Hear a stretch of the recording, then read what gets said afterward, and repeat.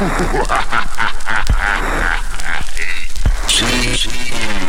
can't fuck with my boy, Mr. Lava.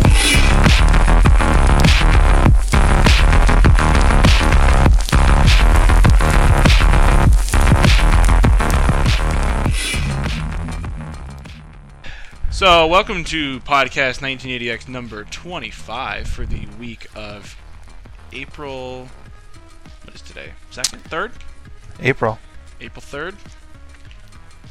I'm Sean, that's Ray. This week, we're going to go ahead and do the typical what we've been playing for the first half. And the second half, we will be putting in the first installment of a 3-part tribute, recap, whatever, history lesson into the world of SNK and, by extension, the Neo Geo system in particular. And this week we're going to be covering the history of that company and the rather sordid past that it's had, more concretely for like the last 20 years, even though it's almost a 40-year-old company now at this point. Well, 30. So yeah, but since we last spoke, I've gone through quite a few different games, or at least beaten a few. I wrapped up Fable 2. Beat that game. That's a game. Kind of a letdown on the ending because there really wasn't one so much. Kind of pulled the old Myst ending. You're free to roam the island. Yeah, it did that, Right. and there wasn't really With nothing to do. It's kind of weird that they craft a story of betrayal and revenge and all this stuff centering around the death of your sister at the beginning of the game. And at the end, you basically just walk up a flight of stairs and activate an item that you're given, and the game's over. Did you turn the power off several times so you could get all those achievements? I went ahead and did that to Great. make sure I got those achievements because I'm not playing that game again. You'll let alone forever 3 be ahead times. of me in that game then. Let alone 3 times. But I was just pretty let down that they chalk up this bad guy for the whole game, and you don't actually ever fight him, like in any capacity, with the combat system, which, to the game's compliment, I guess, that combat only gets more fun the more powerful you get. And I only wish it had more of a loot whoring aspect to it so that I'd have reason to basically spend more time in that world fighting and using using magic and weapons and stuff. I liked the fact that you didn't have to fight the boss at the end. Yeah? I didn't want to fight anyone at the end of that game. I was over it. So, yeah, I've already talked about the various pros and cons of that game, but overall I had a pretty good experience with it. Just kind of let down that the ending was just kind of didn't really happen. It just basically sticks you back on the island and you're ready to go. Stupidly enough, in my quest to do as much as possible in that game, I'm at 980 out of 1,000 achievements on that game. And the last 2 that I don't have are Godforsaken co-op achievements, one of them, and a collection achievement that requires you to be friends with many people who have the game and have pursued the same items that you have. Oh. So I got that going for me, which is great. I beat Deadly Premonition and then proceeded to beat it a second time already. Because once you cut out all the cutscenes in that game and you don't do any of the side missions, save for the ones that make the game easier, it goes from being 22 hours to 6. So I managed to blow through that a second time. That game's basically a Dreamcast game that never came out. Really. Yeah. And especially toward the end, with what happens. I mean, I don't know if I'd really spoil it or anything, but just how it goes off into a really, like, Japanese sci-fi direction. And I guess, I mean, take that how you will, but How is instead that? of like aliens and ghosts and the more typical fare you'd see in like a Western sci-fi setting, it's like demons and ancient rituals and like weird creatures that have existed for hundreds or thousands of years, possessing people, kind of thing. Is it more Japanese? I don't know. I kind of associate that with Japanese for some reason, and it could just be that the the final boss. The final boss and the next to last boss, their actual character design are very Japanese. Like the next to last boss basically assumes a form that's like the Tengu demon from Dead or Alive. Huh. Looks really similar. And Yeah, just- that's especially weird because the game is otherwise steeped in like American, I guess Yeah. you'd say, aesthetics or Yeah. lore. Yeah, it's definitely got like David Lynch, Stephen King sort of horror to it. That's not like necessarily gross monsters or like witches or werewolves, but just like a disturbing sort of darkness to the evil that's in that game. Little Sutter Kane. Yeah, exactly. That kind of thing. So, yeah, that game gets real weird at the end. Not that it wasn't weird to start with, but it just goes off in a really weird direction that I didn't expect it. But I love it all the more because it just reminds me of, like, awkward Dreamcast games that sort of tried to overstep their bounds in terms of what they could really accomplish. Like Mach and X or, like, Illbleed. Boy, I would Or- really play Mach and X again. Yeah. Wouldn't I would you? too. Yeah. What if they dropped it on Xbox Live? Buy it. I'd buy it in a second. I'd buy it in a Wow, second. that'd be great. So, but just that kind of game is a where you good can, idea. you can tell what they're going for, but due to the limitation of the technology, as with the Dreamcast, or due to purposely emulating limited technology, as is the case with Deadly Premonition, perhaps. Just games that like shoot for the moon and don't get quite that far, but endear themselves to you because you can tell what they're trying for. So yeah, and then I'll probably slog through it a third time to get the full 1,000 on it, and be like one of 3 people in the world who have done it. So that happened. Those games happen. Those games happen. What else am I forgetting? I know I'm forgetting something, and I'm Just Cause.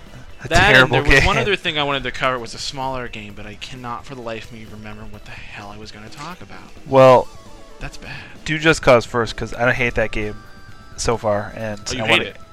Yeah. Yeah, it looks miserable. So I got Just Cause in my 360, not right now, but I got it yesterday. hate I actually it. started playing it yesterday, and I put a couple, maybe 3-4 hours into it, and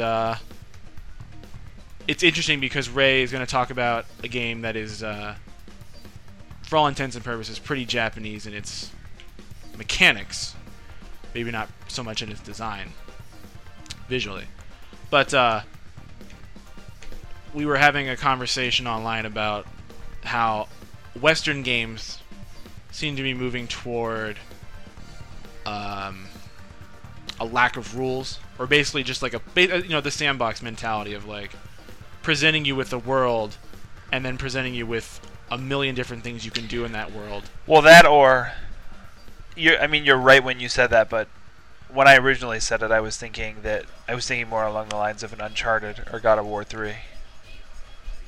Kind of a game that's more cinematic than anything. That doesn't lay down a lot of ground rules on mechanics or things. Right, and it's sort of just kind of, I mean, really, Uncharted coddles you the entire way Sure. through the game, and that's great. It's a better experience for it. But as we said many podcasts ago, it's less of a game and more of an experience or a ride, I guess you'd say. Sure, it's more of like the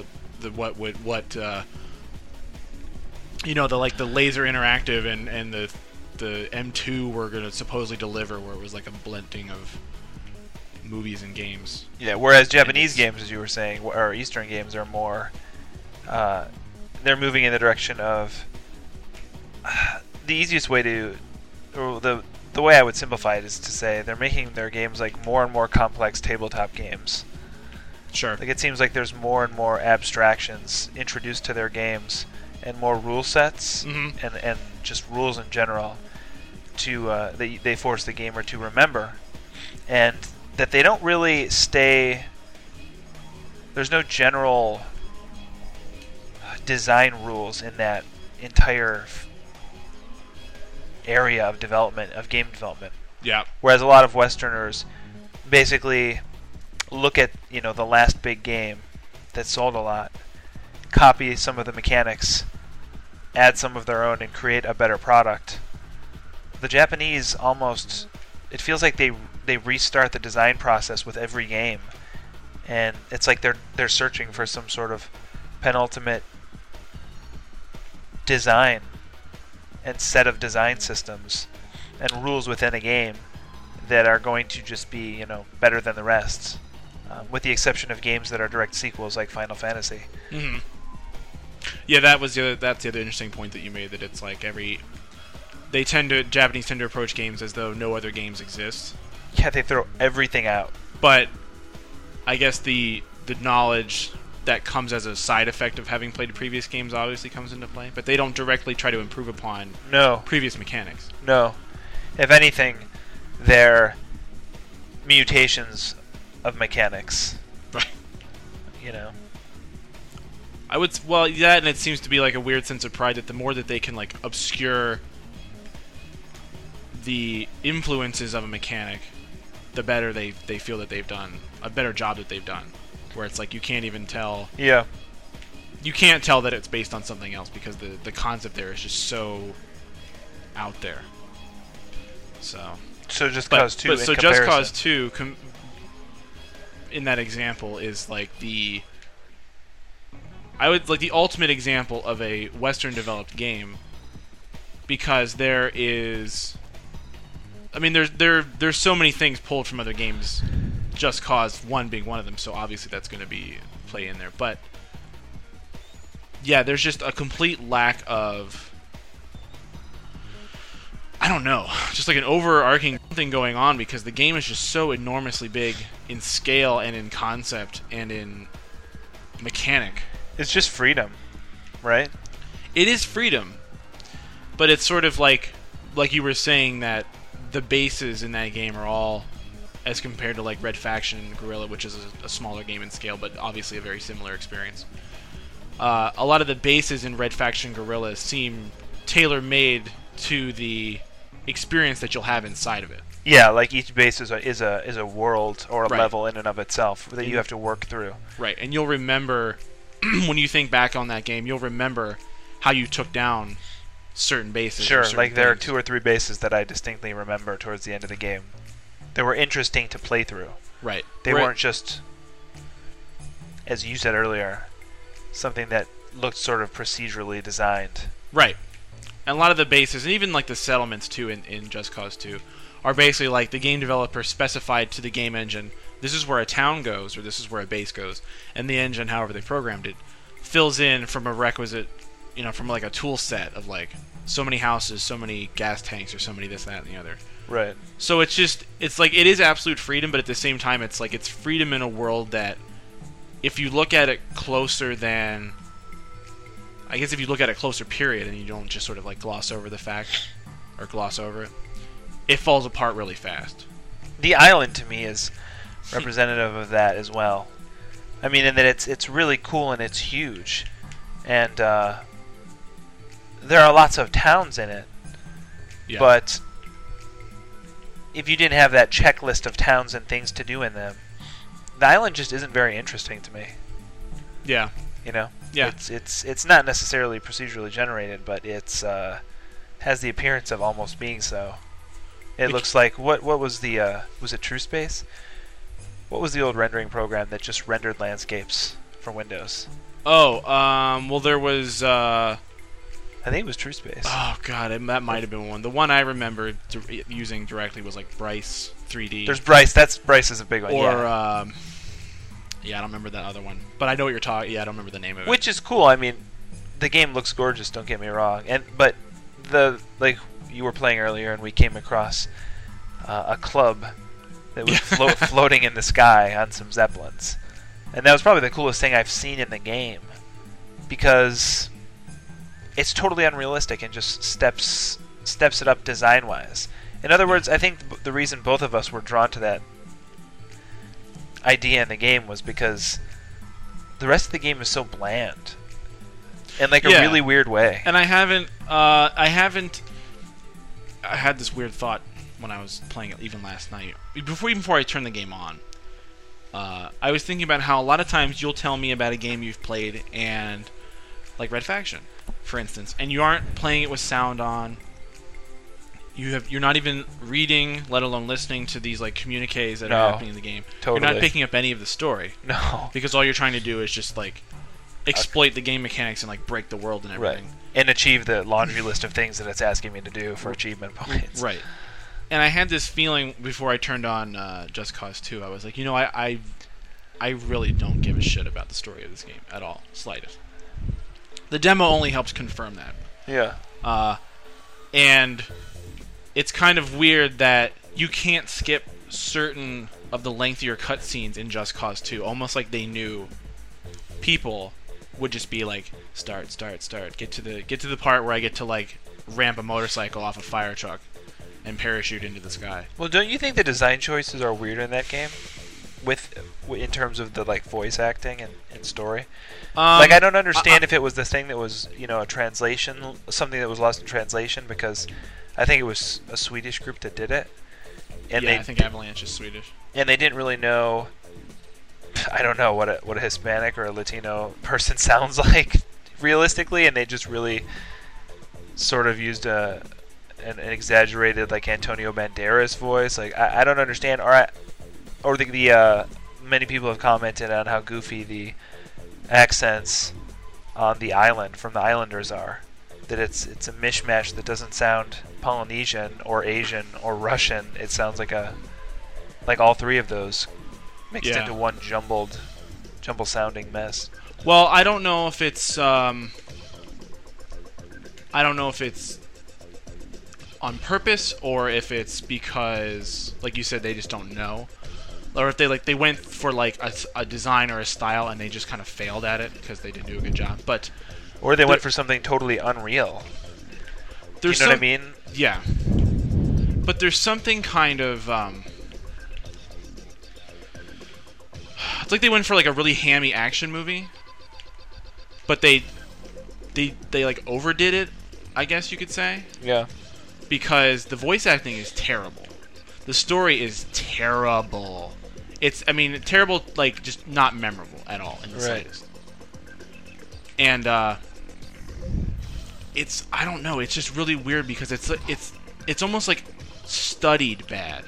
You know what I mean? Yeah. Like, it's not even like we tried and failed bad. Right, no, that's like, what I'm saying. It's almost purposeful. Yeah, it's really strange. And it's really disappointing because you look at a game like Crackdown, which is like the progenitor of all of these free-roaming, look what we can do with physics games. Yeah. And that game has the most bare-bones story. We've already kind of discussed it. That game has a really bare-bones story. But what they chose to even produce for that story or that world works so well because it's unobtrusive, but it's so characteristic, I guess, like the agency announcer. Yeah, no, that's what I couldn't tell you, a paragraph. I couldn't describe a paragraph's worth of Crackdown 1 story. Yeah. But I would describe the ending as one of the most surprising endings in video game history. Right. When the agency announcer reveals that you've been like a puppet the whole time. Right. That, and it's weird because that was another game where 30 hours into it I had been playing on mute, listening to podcasts. So when it happened, I was stunned at how much I cared. Right. Yeah, I don't know, I just can't. When you go talk to like one of these faction leaders or whatever in Just Cause 2, and they're just like, "Welcome to Island of Banao. We are here for the freedom of our people." Yeah, why is this necessary? And they're switching like accent 3 times. Yeah. It's like the script is bad. If the character Scorpio didn't talk, the game would be improved already. Right. But unfortunately, he talks. He says really stupidly written things. The game succeeds just so much in while you play the game. Right, and I guess people would say, "Well, you don't play that game for the story." Well, no shit. But when you force me to watch it, obviously the developer thinks this is important, and as a player, you should see this. Kind of. Yeah, why even include it when your game is so much more fun, capable, and better looking in the actual gameplay moments? Right, it's one of those games it's just weird. that people like to throw out emergent. Because it's like a make your own fun thing. Well, it's weird. It's like story elements in video games are just left around from when the CG cutscenes were like, never mind. Let me change what I just said. Cutscenes are left over from when cutscenes were the rewards in video games. Right. And now it's to the point where the technology and gameplay has evolved so much that the cutscenes are painful to watch, and they're a detraction from the entire game experience. And unless they're interactive in some way, should really totally be removed altogether. Yeah. Or unless they're directed well and produced well enough to the point that they can justify their existence. Right. Which this doesn't. Or No. can't.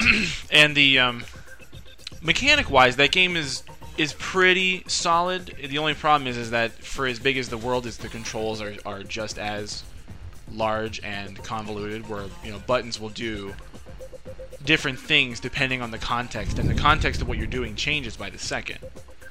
Whether you got the parachute open, or you're running on the ground, or you're driving a vehicle, or you're sitting on top of a vehicle, this, that, the other.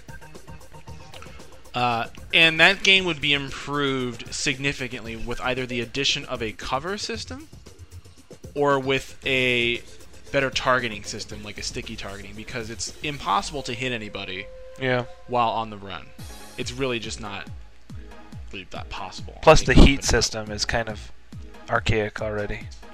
The heat system is, they basically, it's just they couldn't call it wanted level. Right. So they had to call it heat system. And that's another thing that a lot of people have talked about, so I'm going to cover it very briefly. It's just, it's cheap. I mean, it's kind of like Red Faction cheap, where soldiers are coming from nowhere because the game engine's just spitting out a bunch of spawn points for enemies to come at you.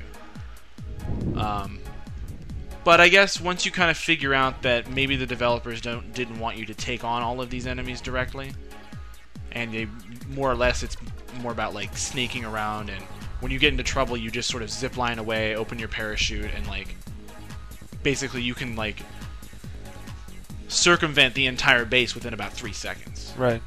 And if that's how they want you to play, I suppose that's it. But yeah, it's good. It's a good game. It's good for a rental, I suppose, or good for a GameFly. I don't know that I'd recommend anybody to buy it. Well, I mean, the real test is to check your gamer score in like a week. Well, see how much you for progress achievement through the hunters, the game will be a dream.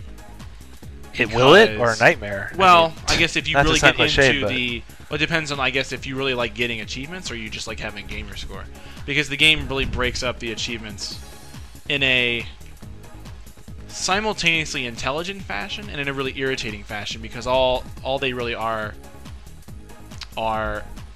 kill X enemy, or kill enemies with this gun or this mechanic, basically. Yeah.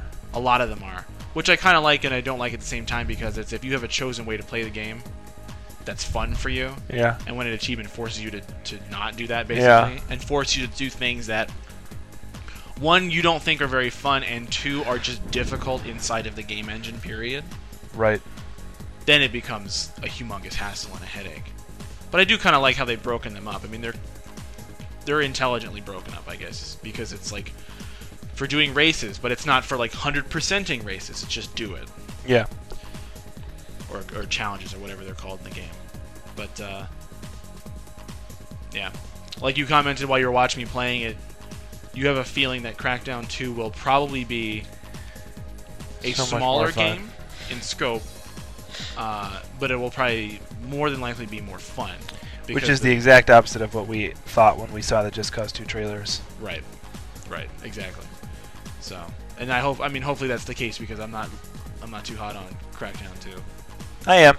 Yeah? Yeah, I've watched a lot of videos, and it seems really good. Boy, how the tables have turned. I hope so. But, speaking of Just Cause 2, a game that's nothing like it would be Resonance of Fate. That's a great transition. We've been doing this for a while. That's really funny. Yeah, Resonance of Fate's what I've been playing, and it's pretty interesting.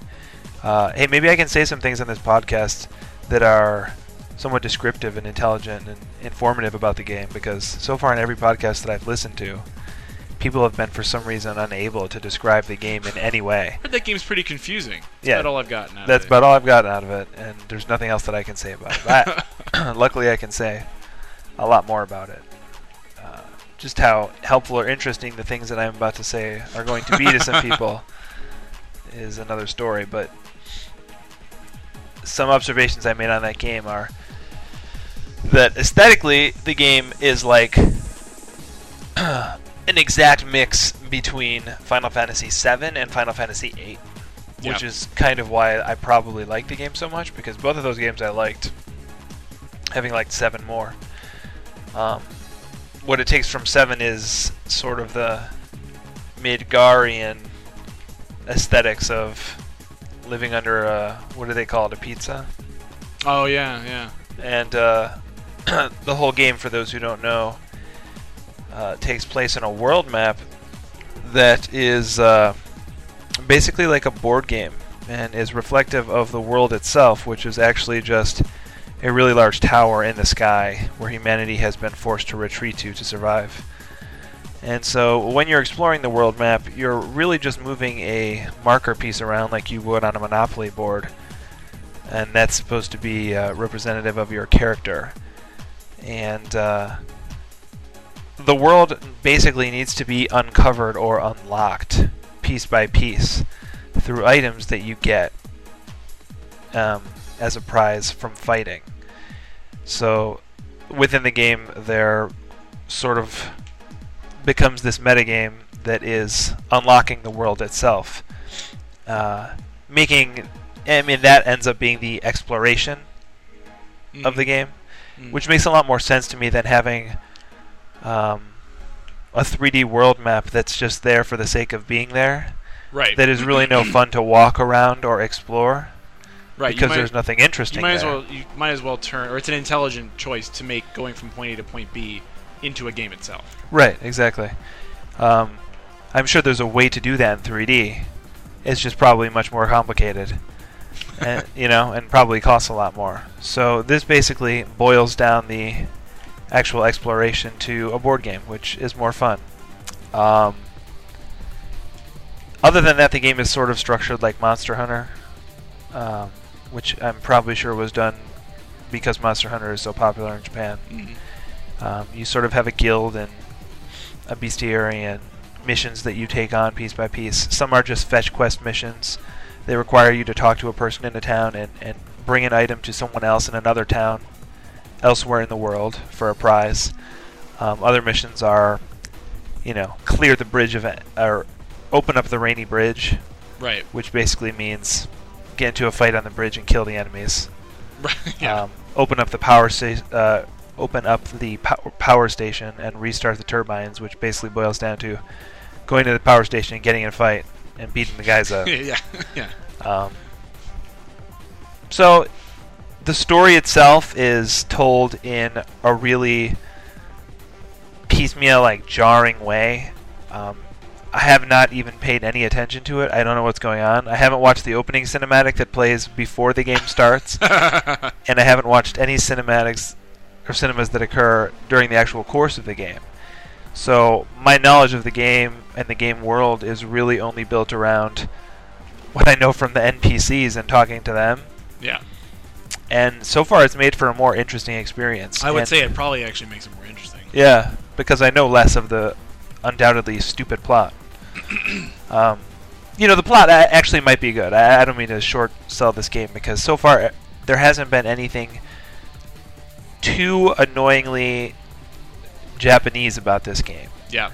Other than the battle system itself, which is really fun and interesting, but is, like everyone has said, impossible to grasp via the tutorials in-game. In fact, if you go on the internet and try and learn about the tutorial system there on various message boards, you'll find that sentiment echoed across the board. Yeah. Basically, it's something that needs to be seen to be believed.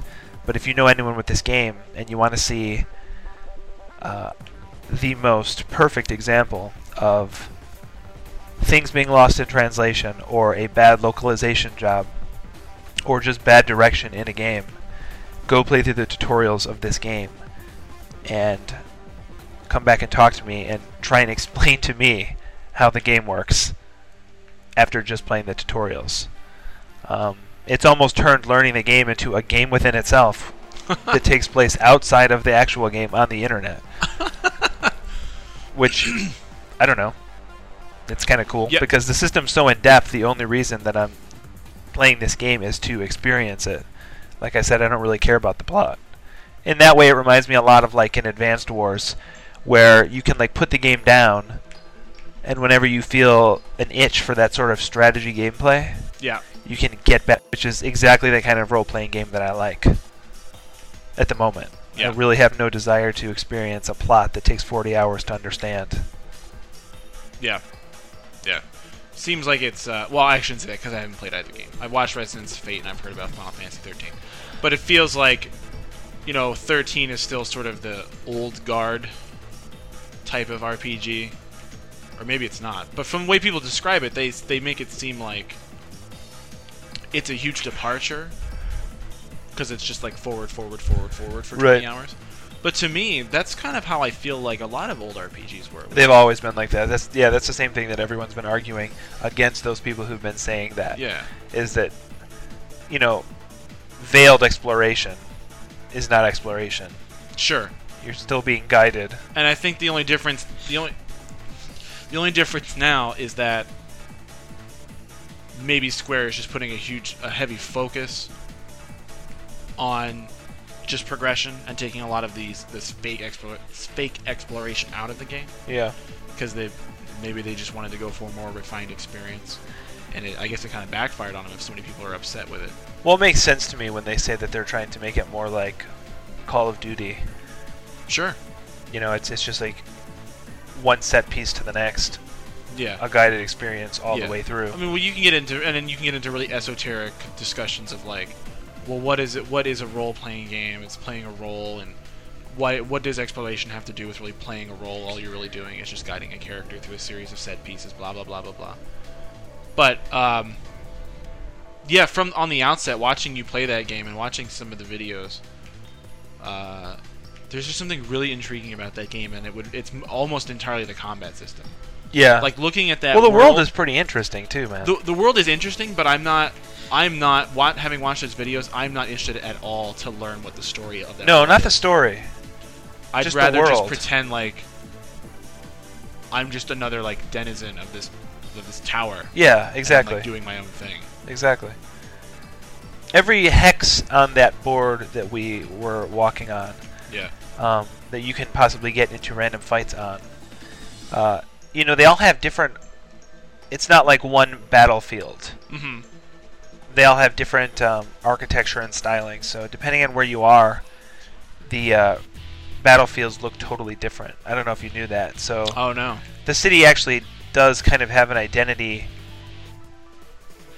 buried underneath that board game aesthetic that you actually explore on, but you only get to see it when you're in the fights, which is kind of interesting. Do you know what I mean? Yeah, no, it's kind of hard to explain. When I was looking at the board, when I was watching you move around it, it seemed like some tiles had like a different texture to it. Sure, yeah, exactly. But they all kind of meshed together, where it was like, oh, it's like a generic sort of brick metal look. Right. But then some of them had like a different brick metal look. Yeah. And I assumed, I didn't ask you about it, 'cause I just made the assumption that there was a reason for that, and I'm sure at some point that bears itself out, and I guess it's the combat. Yeah, exactly. So the combat, which I'm not going to try and describe or anything, but I'll just mention something that I really haven't heard too many people talk about, was the fact that there's a lot of, the playing field is, each battle is dependent a lot on the playing field and the objects within. Mm-hmm. And that's something that I haven't heard people talk about, is the fact that there are like tiered levels with platforms and with barriers and with guards that you can use to take cover. It's just really interesting that in the middle of the fight you have to actually control your characters jumping. Yeah. Yeah, see, that wasn't to certain levels. It wasn't apparent to me until you told me you were actually doing it. I thought it was just sort of a canned, I'm going to jump process kind of thing. No, it's really strange. But the fact that you do makes it that much more appealing to me to play. Yeah, it's definitely one of the more involved turn-based combat systems I've ever seen. to be really functional, or to be really good at it, you really need to actually have a lot of... Well, you really need to enjoy Twitch gameplay, I think, is the best way to say it. Which is why when you read a lot of... There was an article, I think it was on Silicon Era, or it was on Destructoid, one of the two, where they were going through the Amazon Japan reviews of this game and just basically translating them to see what the Japanese people thought about this game. And you know, a lot of them even were saying, you know, this game is difficult. And yeah, I think that has to do with that necessity, or that Twitch gameplay requirement, where a lot of people who may be RPG gamers in Japan don't necessarily enjoy Twitch gameplay and aren't familiar with it and don't have the skills necessary. Well, they're used to 20 years of pressing X. Yeah. Well, they also play shmups, but I mean, like, it's a distinction between genres. Like, yeah, that's probably why we like this game more than most RPGs, is because it's required so much more reflex. Yeah. As opposed to strategy. Sure. You know what I mean? And but yeah, it's a really interesting game, and we got it from GameFly. It's probably going to be the case where I'm going to send it back and purchase it when it gets cheap, and I'll just gradually beat that game over the course of probably the next like 2 years. You know, kind of the same way that I like approach Advanced Wars. Sure. Like I was saying earlier. It's a really interesting game, though. It's definitely worth checking out for a lot of people, which is kind of a cliche thing to say again. But it seems like one of those games that you would play, and maybe you get to a certain point where you feel like you've had your fill of what that game is offering. Right. And you'd send it back or you trade it in or whatever, and then like a year later, you'd have this insanely bizarre desire to play it. Yeah, luckily enough, though, what's interesting, and you didn't really get a good taste for it or flavor of it because we only played a couple of battles, but every battle is extremely different. So that's why I liken it so much to Advanced Wars, because every battle, at least every major battle, needs to be taken, the approach needs to be taken from a different perspective. Right. Because of all the objects or enemy types, or there's just a lot of focus put on each encounter, which is really interesting to me, and the only reason that I can see myself playing it far into the future. So that's a game too. So plus you can, real quick, what do you call it? Customize your characters. That's pretty in depth. Have you gotten into that at all, Rick? Yeah, like the first thing I did was change the main character's hair color. I don't know why. It's just to further move him away from Nolan North, probably. Yeah. Well, which is terrible. The fact that Nolan is of anyone in this game. It's the only terrible thing in the game is the fact that he has a part in it. It's gotten to the point now, man, where I'm sorry, but I cannot... Any game that I hear his voice in the future, Sony or Naughty Dog or whoever should basically just hire him on to be Nathan Drake from now on, and that's it. Yeah. Because if I hear him in another game before I hear him in the next Uncharted, doing anything... Doing Drake. Yeah, I can't stand it, man. It's to the point where it's you know, it's sad like, because to his credit, he does a lot of voices where you don't know it's him. Hey man, he's a really good voice actor. Yeah. People have talked about this before. People ask him to do Nathan Drake when he goes in there, and that's fine. But I'm telling, for anyone from any game company who's listening to this, I'm not going to purchase games with him in it anymore. Sorry if I'm ruining his life, but I'm terribly over his voice, man. I can't. How can you take a Japanese version of Ian Malcolm seriously when he has Nolan North's voice every time you achieve victory in a battle? Like, it's really... He does look like Ian Malcolm. No, he is a Japanese Ian Malcolm, the main character. But I don't know. I just it's to the point where it's jarring now every time I hear it, and it's rarely does something become that. I don't know. Something like that become that strong. Yeah, in a video game. Yeah. This is the first time that I've been repelled by a voice actor in a video game. That's really a shame. That is really a shame. The one thing I wanted to ask, and I guess I could ask, the customization aspect of the weapons. Yeah. There's also that. Is there do the different, like, there's two different kinds of damage which we need to get into, but is there a difference between, like, the different kind, like, are there different models of pistol, and it's like, this pistol works this way, this one works this way? Well, there's different weapons. and there's different guns, and those different guns will do different damage based on the model of gun. Okay. So you're basically doing, you upgrade your pistol to the next model of pistol, and you can do more damage. Yeah. And to do more damage per model, you can purchase customizable parts like grips and laser sights and silencers, whatever you want to do. I say oh man because everything you describe about the combat of this game is Yeah, no, it's really cool, and I've barely gotten into the customizable thing. Like, probably the reason that my main character, Vash, is leveling up so much faster than the rest is because his is the only gun that I've thus far put any money into in terms of customizing it with special options. And I totally forgot about that aspect of the game because I've been trying to master the actual combat for so long. Yeah. And in turn, he's been dealing out so much more damage and leveling up twice as fast as everyone else. So I'm guessing now that we talk about it that customization option for the weapons is pretty integral to being good at the game.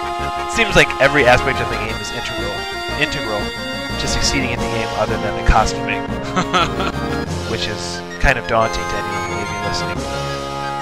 It's a good game regardless. I like it. It seems like a game if I rent it. Get the achievements. I'm sure the achievements. They're not that bad. It's beat the game. Although I guess maybe I've never played an RPG of the traditional sense on the 360, so I don't know what the achievements are like. Yeah, no man, it's beat the game. Basically beat the game. There are chapters in the game. Right. I forget how many, but let's just for the sake of this discussion say 15. So once you move through a chapter, all of the missions that were available from the guild during that chapter disappear. Okay. So basically, one of the only achievement that seems like it might be kind of daunting is defeat every mission. So before you progress per chapter, you have to go out of your way. You have to go out of your way to get every mission done in that chapter, or else it's never available again. And then you have to beat the game again. So you beat the game twice. Oh. But the second time through, you can play it with all the stuff that you have on a normal setting still. So you don't have to progress to a more difficult setting. You're saying all of the right things. Yeah, no, exactly. It's done really. What's weird is that combat to me is so appealing to me. I would probably go out of my way to do most of it. Oh yeah. Some of the missions aren't combat based, but I haven't avoided a mission just yet. to do more of that crazy flipping, jumping, and finally getting that. There'll be that one moment, that one battle where it probably turns over for you, and you realize how best to exploit every battle. Yeah. Within 10 seconds of seeing the playing field. Yeah.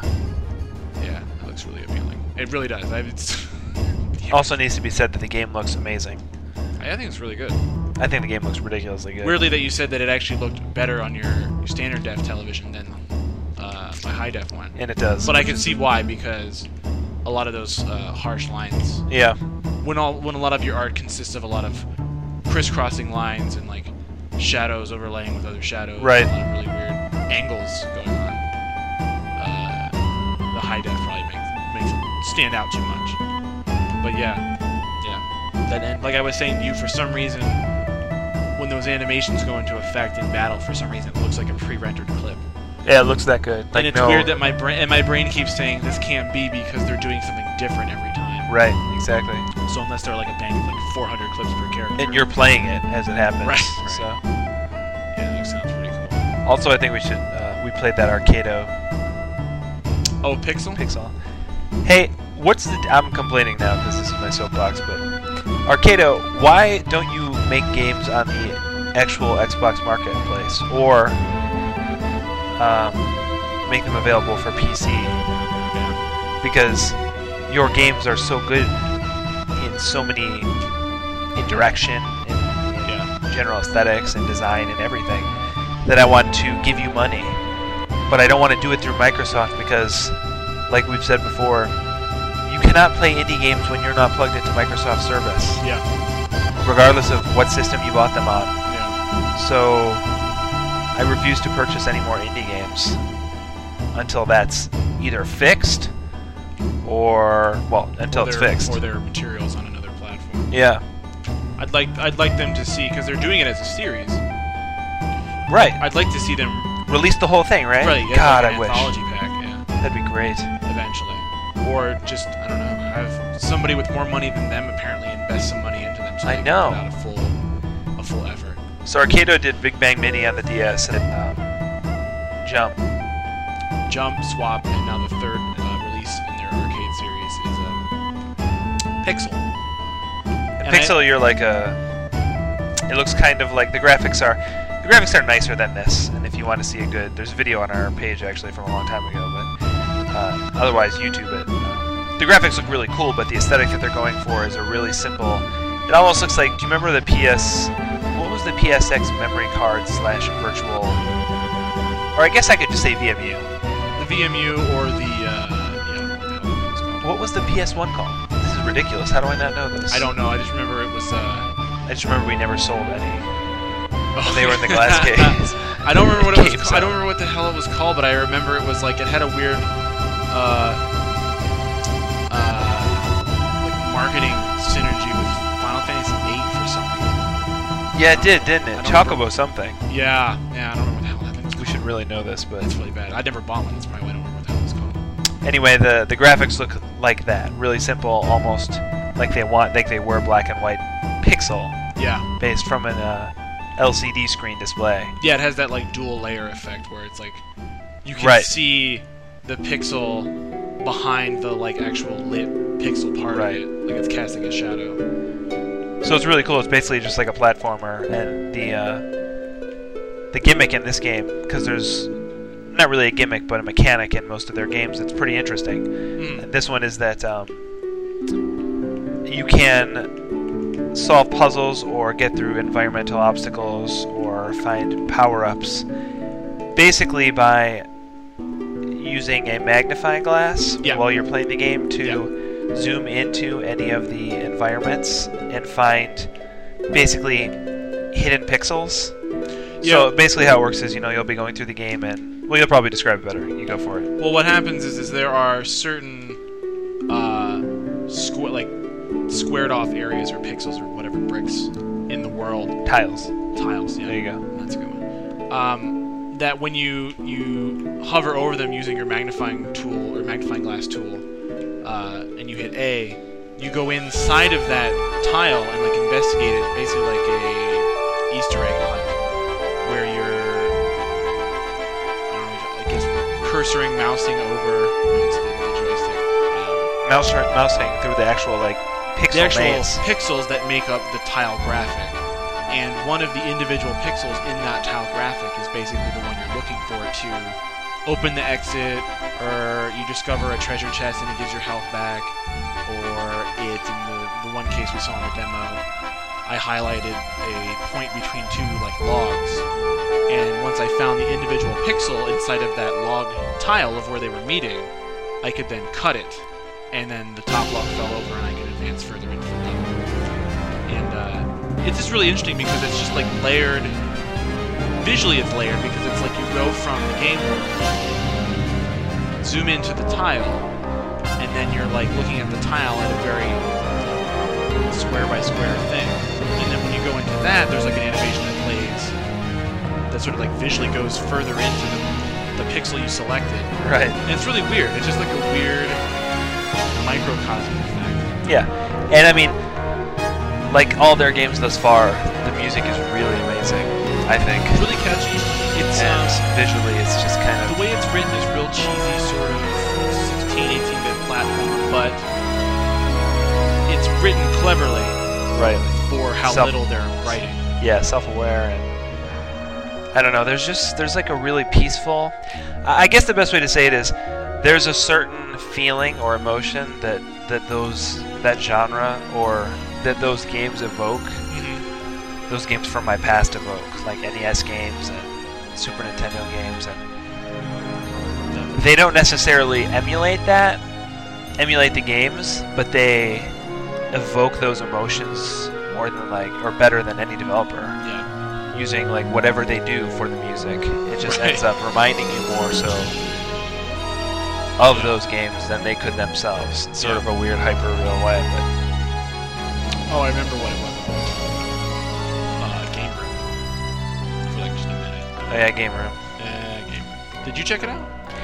I think Game Room. I think Game Room's really interesting. If you know, oh that's terrible. Once they get some Neo Geo games on there, which they undoubtedly will in my eyes, or once they get some interesting games on there, I think it's really interesting, and it's kind of like its own little MMO within the Xbox Live service, which is an interesting way to get people addicted to it. It's interesting. It's one of those things where I think it's creatively done, and it's an interesting idea, and it's executed very well. I just don't necessarily know that I'm the person that's gonna get addicted to it. Yeah, I guess that was probably one of the things I was thinking about.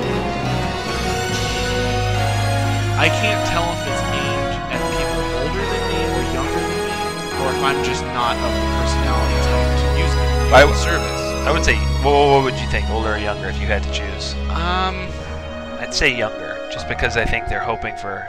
I would say they probably think younger, but by that same token, I would say more people who are probably older, or people who are just more into continuing to play older games, are the people who are sinking money into it, because I don't see your average 14-year-old really getting into Game Room. And I could be wrong. I can always be wrong. But just from my exposure to youth culture of today, I don't feel as old as it sounds to say. What a remove. That's really funny sounding. I don't use like Twitter, man. I don't get into all this stuff. I'm like such a dad now. It's terrible. I just don't feel like the attitudes and mindset of that generation will get into playing these older games, because I feel like that they'll just come off as thinking that they're limited and not worth their time. Or they'll know how to emulate them for free. Or they'll already have them for free or whatever. Yeah.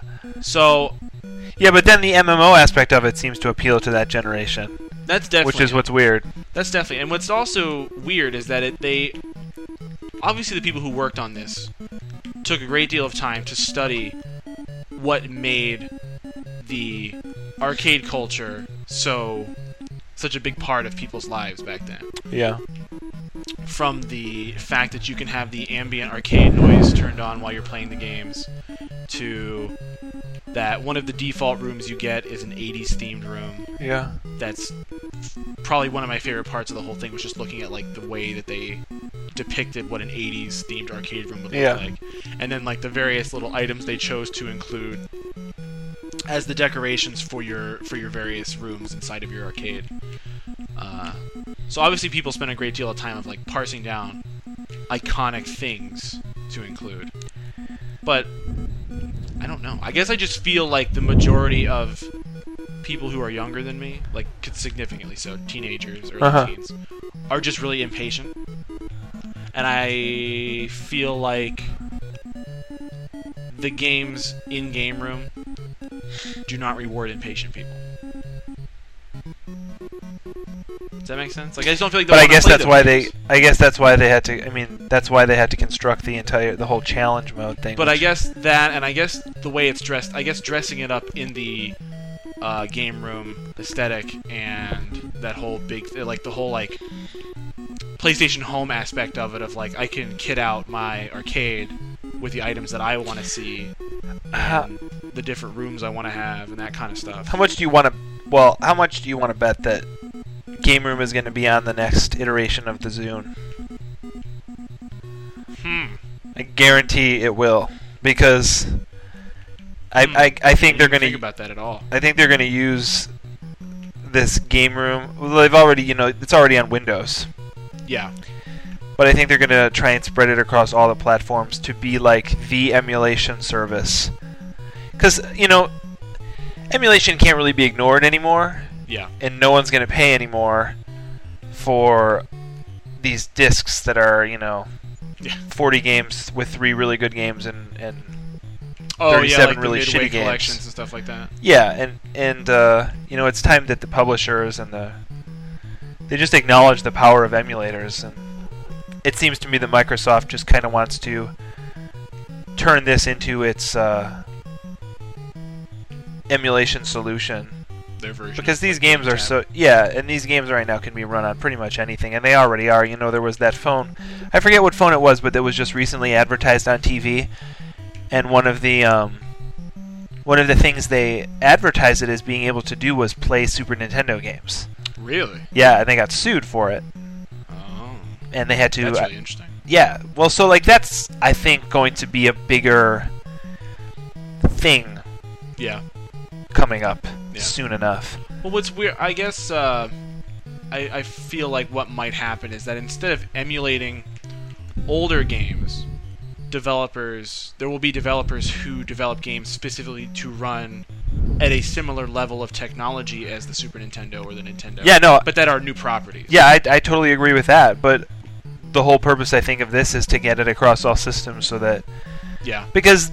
To me, when Microsoft used to be talking about its Xbox Live being on all its Zunes, and you know, you could be unlocking achievements for Geometry Wars while you're going around with their Live Anywhere concept. Yeah, that conceptually it's interesting, but I don't think they'll be able to pull it off anytime soon. But this, because this is a lot more technologically feasible. Sure. But still retains the addictive qualities of the Live Anywhere possibility. Sure. So I just think that like you'll probably see this on Zune soon. And then maybe Windows mobile devices. Yeah, I didn't even think about that as it being more of like a platform or like a service, as opposed to, I don't know. Like if they just keep updating, you know, the achievement list, which is not something they could not. It's not something that they. Not out of the realm of possibility for right. them to do. Yeah. I would say, yeah, I mean, my biggest real complaint that I can justify is that there just isn't anything on it right now that I want to play. But and as soon as they put, like, Salamander or Gradius or anything like that, I'll probably go ahead and do it just for stupidity's sake. Yeah. But because, if you get the game, like if you got Salamander, yeah, and you challenged me to a score at Salamander and I didn't have Salamander, yeah, I would still get the challenge. Yeah. And that's probably the most brilliant aspect of the system. Because that's basically saying, we're going to get an entire group of people to pay for our games, and then advertise those games to everyone else, to every one of their friends. Right. Because you can go to your friends' arcades and play the games they bought using your tokens. Yeah. Right. So challenges, you know, aren't dependent on you owning the game. So it's basically you're constantly, depending on how many friends you have, and depending on how into it they are, yeah, you might constantly be getting inundated with challenges that are basically advertisements to purchase these other games. Yeah. You know, and people are going to be doing the challenges because they're going to want the achievements. Right. So it's sort of like, we're going to jerk you off with achievements, and in turn, we're going to give you these, you know, invisible achievement points, and you're going to market for us to all your friends. That was the thing, the sort of thing smart. that came across me to be very genius, smart. is they found a way to take old games and assign them achievements, because the achievements aren't based on specific games. Yeah. So it's like if you tell somebody, hey, you can play Gradius, they'll say no big deal, but you say you can play Gradius and earn achievements for doing it, they'll pay the $3. Right. I'll pay the $3. I'm admitting it. So, yeah, good on Microsoft, I guess, for once again finding new ways to addict people to meaningless points. Right. And spending their money for them. This is a great hobby.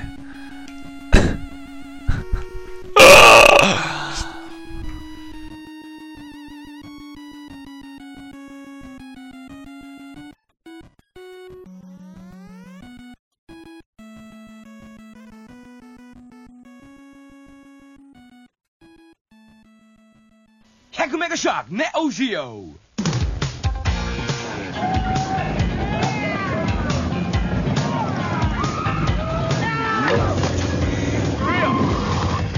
About time you got here.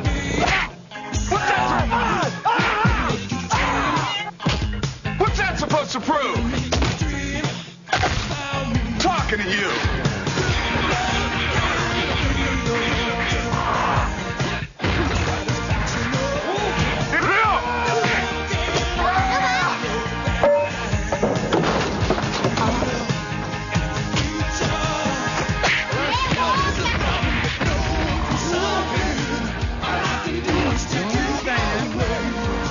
Love is い奴らが帰ってきた。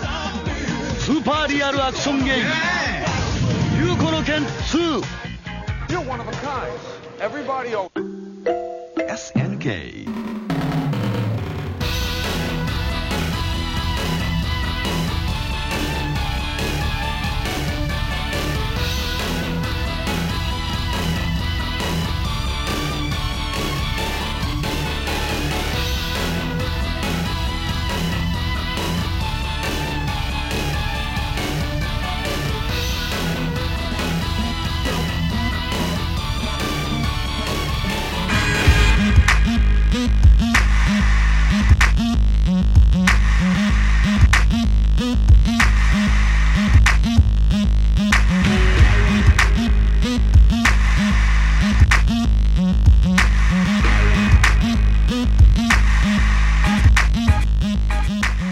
So this week, like our award-winning Shmups special, Several awards. that people had absolutely no problems with. This week we're going to shine a spotlight on a company that is, I don't know, unique, I suppose? I don't know what you would say. They just have a special place in video gaming, I guess. At least they do for me. And that is SNK. Most notably known for their Neo Geo arcade/home system, and for the myriad fighting game contributions they've made to gaming. And I think, let's see, 78. So they just turned 30 not too long ago. And the Neo system actually turns 20 this year. It's pretty crazy to think about. And they actually started out as they were an arcade developer, formed in 1978. And their first two titles that they Wait a minute, Sean. What does SNK stand for? Oh, I guess we could do that. For completion. SNK stands for Shin Nihon Kikaku, which is in Japanese New Japan Project. Interesting. So absolutely no description whatsoever as to what they do. That's like starting a book report with Webster's Dictionary defines capitalism as... Yeah. So continuing the fine Japanese tradition of having game companies named after obscenely vague ideas, like I can't even remember what. Oh, that's so bad. I was gonna say Capcom, but I forget what the hell it was for. That's really bad. I know it's a truncation of something. SNK actually went by Shin Nihon Kikaku for a number of years in the 80s. They actually didn't become incorporated as SNK till like the late 80s, I believe, mid to late. The two games that they put out that they were given recognition for, I guess first, would be Ozma Wars and oh god, I'm gonna forget the other one. Interesting.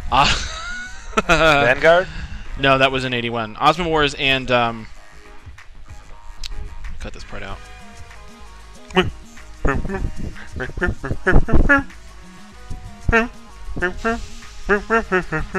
Okay. Yeah. The two titles they put out, they were first really given recognition for, was Ozma Wars and Safari Rally. Both great games that I've never played.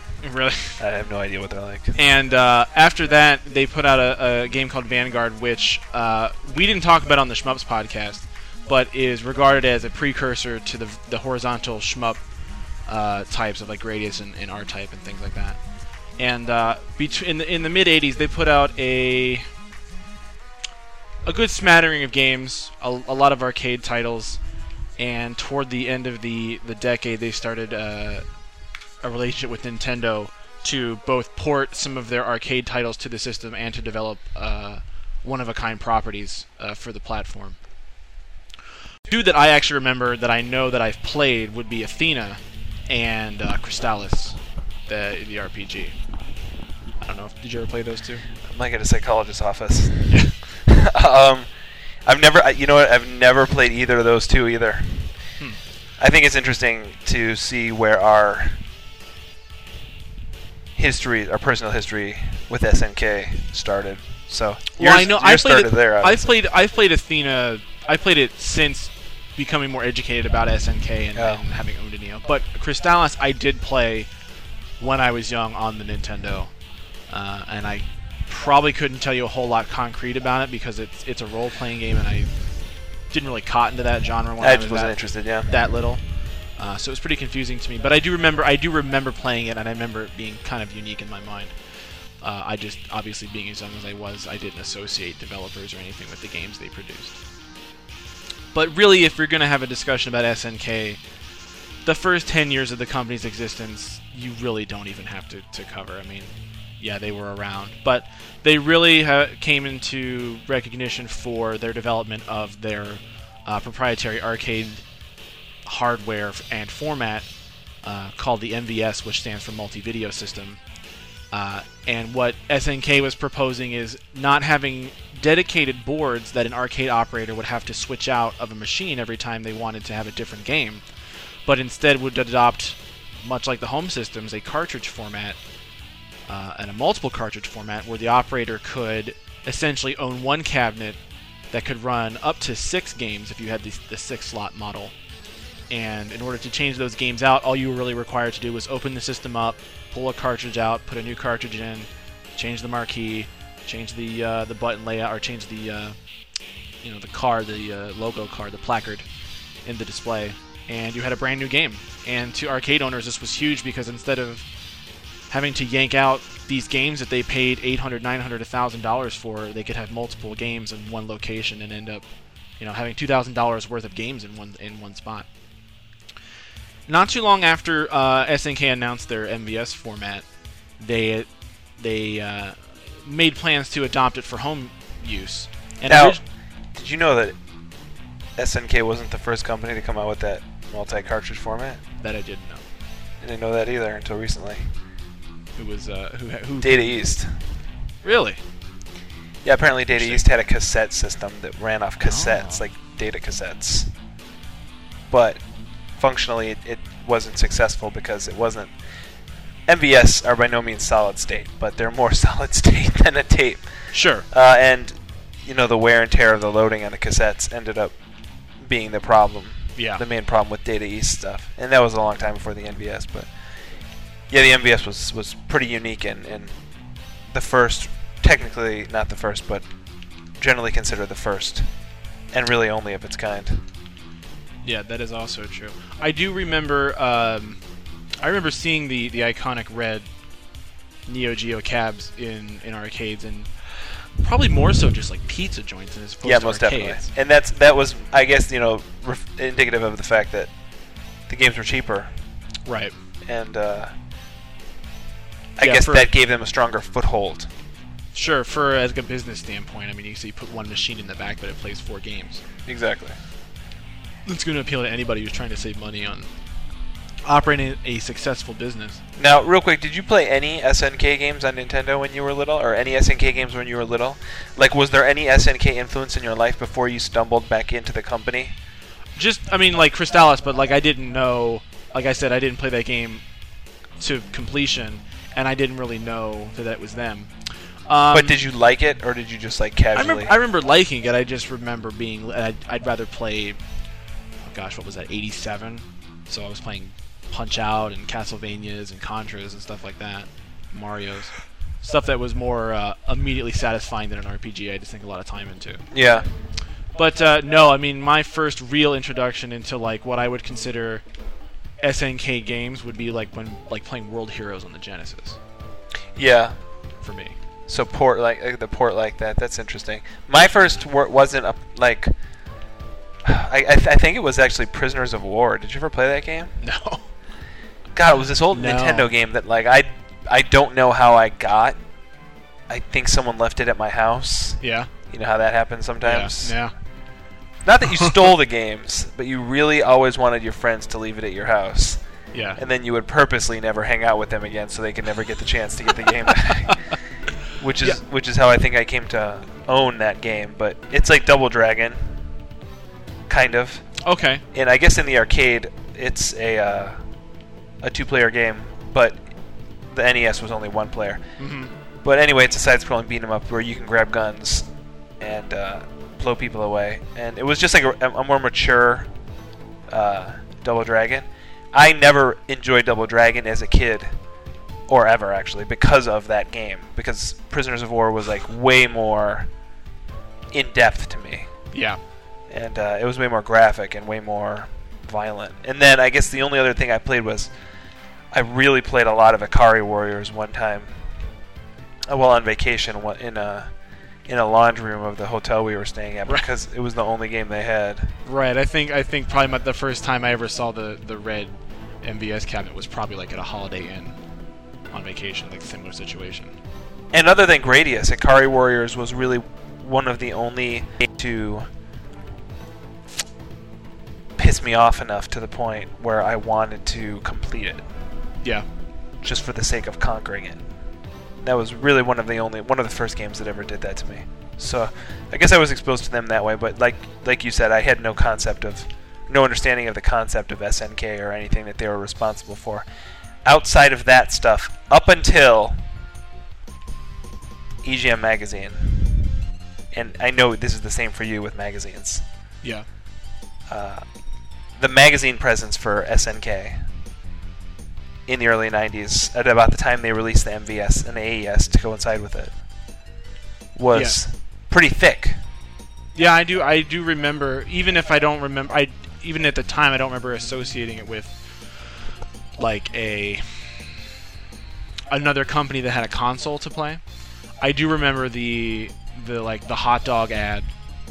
I remember the dog, the big bulldog face. Yeah. I do specifically remember seeing the hot dog where it was like comparing the Genesis and the Nintendo to just like a plain hot dog, and then the Neo Geo was a hot dog with like all of the Everything. trimmings and all of the toppings on it. They sort of marketed themselves really well as this higher end thing. Sure. There was that ad with the older guy who looked like he was like 30 or 40 years old, denying his sexy like lingerie wearing wife's sex because he was busy playing Cyberlip. There was that ad, and I think there were a lot of there was a lot of mystique behind this system because so few people could afford it. Yeah. And do you remember those Jumble or Jumble-esque sweepstakes that were in every magazine back then? Oh yeah. Where it yeah, would have win the ultimate game. the ultimate game set up. Yeah. And the Neo Geo was like always the final bullet point, Yeah. and like always up front in that stack, like right in front of the projection screen TV. I usually remember they'd have like the systems, like they'd have all the boxes for all the stuff like piled in like a Best Buy format, right. like just Like for set up display. like real nice. And then they have all of the contents of the boxes like laid out in front of it. Right. And yeah, I remember seeing like the giant Neo box with the It was big gold huge. Neo Geo lettering on it. And it was huge. Yeah. And So- that like represented that to me when I was little. I had this perception of there being like games, and then there were like adult games. But I don't mean like pornographic. I just mean like games like older people play. Exactly. And like the Neo Geo and the TurboGrafx to me were like Adult. systems that adults played. And I mean, like, if you look back on it, why? Because of that marketing mostly, probably because it just Yeah. doesn't seem like this is what grown-ups do. They were trying to. I mean, like, I think TurboGrafx wasn't necessarily trying to, but I think they got a lot of that because they were niche, you know? Right. Like, you only bought one if you knew what kind of games were coming out in Japan. Right. But, like, SNK, even, like, the form factor of their AES console, which was the home version of their MVS, was, like, markedly, like, less toy-like than Yeah. anything else It looks to come like a out piece before. of like home theater equipment. Even today, it looks ridiculously cool. Yeah. Like, it looks like something out of Blade Runner, to me. Yeah. Yeah. Some sort of tool he used to Do so, yeah. magnify something. Yeah. Right. Who knows? Yeah. Definitely. I in the so in the late actually 1990s when the AES came out, it was originally intended for hotels to rent. Yeah. I guess and put in rooms and suites. But eventually, after enough customer interest, SNK quickly switched it to just being a home console for purchase. Yeah, so it came in this little, like, hotel unit that went under the TV. Right. Remember seeing pictures of it Yeah. from the forums? Right. And, I mean, it really looked like some jury-rigged thing that someone just, like, slapped together. Yeah. It was, like, by no means manufactured. It was, like, the console in a glass box. Yeah. And yeah, they were marketing it to hotels as like a solution for like video games Yeah. in your hotel room. But what was really weird to me, and what's still, a lot of people don't question this, but I do, and maybe just because a lot of people who are into the Neo more hardcore than I am, which is not just, I'm not very, but I'm appreciative of the system and its games. But there are people who play solely Neo games still, and are still embroiled in the community of trading and buying and selling. And they tend to be older, maybe 10, 15 years older. So at the time of the Neo being out, they were older, obviously. So maybe they had a better understanding. But SNK's thing was that the games that came out for the MVS and the games that came out for the AES were the exact same game, just put in a different shell. Yeah. So there was no degradation of quality going from the arcade experience to the home experience. Right. Whereas a lot of ports on the Genesis, on the Super Nintendo, on the Nintendo were ports of arcade games and were considerably the lesser. Right. Because of the process involved. Right. So SNK was saying, yeah, it's a $600 console in 1990, but you're paying $600 and then you're paying $250 or $300 to play Fatal Fury exactly as it would look in the arcade, and you don't have to go there and you don't have to pump quarters into it all day. Yeah. And you own it and you can play it whenever you want. To emphasize the importance of that, I mean, like, how big was the arcade scene back then? It was huge. And, like, how common were arcade perfect ports, if anything? They didn't exist. Not to my knowledge. Yeah, so, like, that's the only reason they could charge as much as they did. I mean, the only time you play an arcade close to perfect port is if you were playing like Centipede on the Nintendo. Right. And it was already a simple game to start with. Right. So it didn't have that far to go. But hearing that that's how the company sort of angled the product, to me, I don't feel like that would pertain. I feel like the number of people that bought a Neo Geo is precisely the number that we're ever going to, based on that message. Because if you tell somebody, hey, the game's exactly the same at home as it is in the arcade, I think a lot of people would go, I don't really care about that.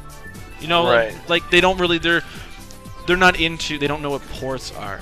Right.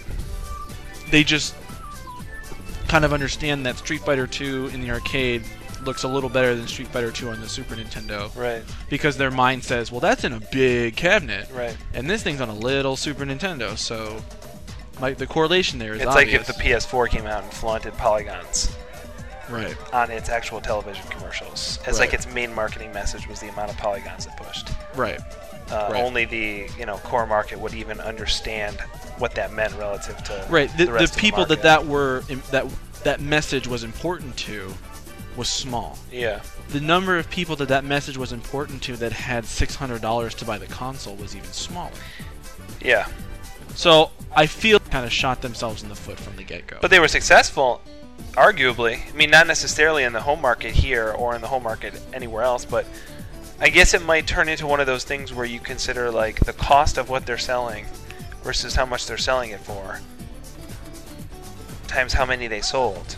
Yeah, the production run is pretty low, and compared to a Super Nintendo or a Genesis. Exactly, yeah. So and it was one of those things where they pretty much produced everything themselves. So almost like, I mean, the vibe their company even at its largest and most company-like, at least here in America, really reminded me of like a mail order company. I mean, even like even when I was like looking at their ads and seeing that they were really popular and getting all this respect from games journalists, there was still this vibe about them, like they were being run out of some like single-story business park, right? Behind a Wendy's, somewhere in New Jersey, where you have, you would stumble into that place and find like 1,000 AES carts, and it would blow your mind. Right.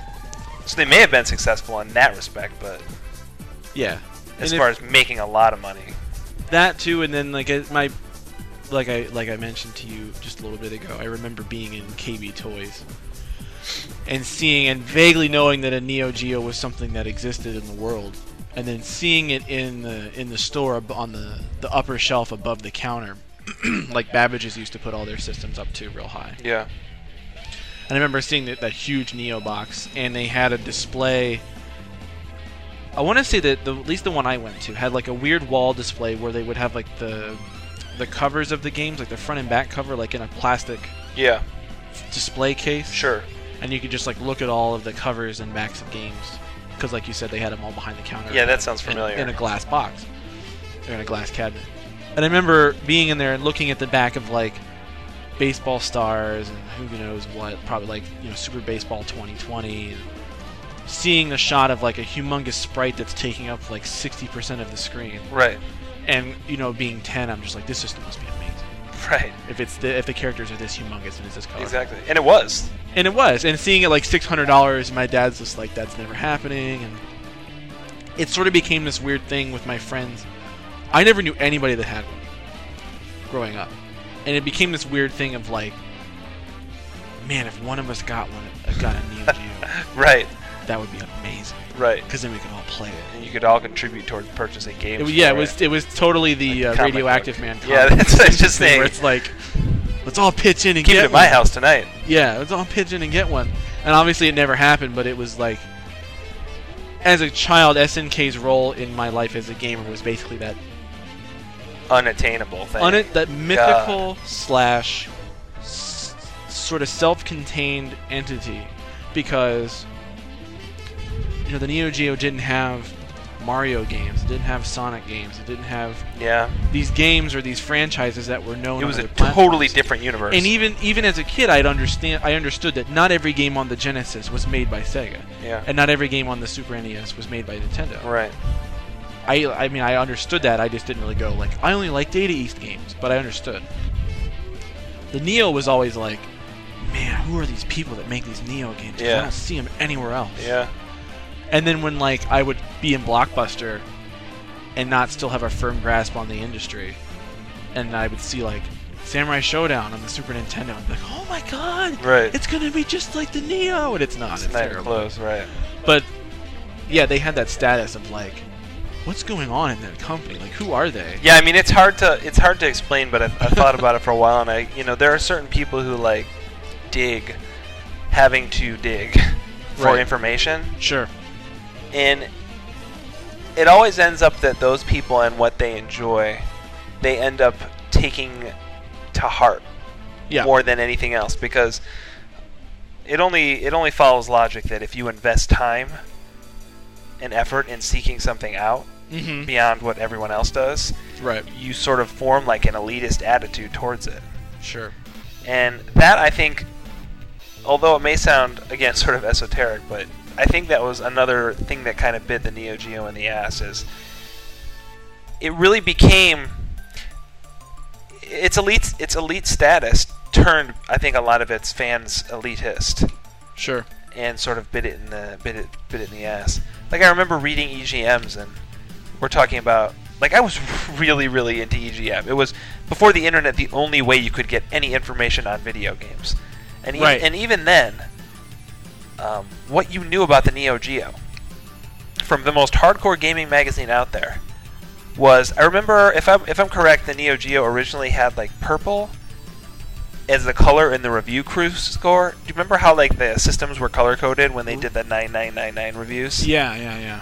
I remember every system was color coded, and once every 2 or 3 months, you would see the Neo's color, and it meant that they reviewed a Neo game. And the Neo game reviews were always pretty fucking high and pretty outlandish, the things that they were saying. Like, this is one of the best games ever. Like, I remember the Samurai Showdown 2 review being one of the most... Yeah.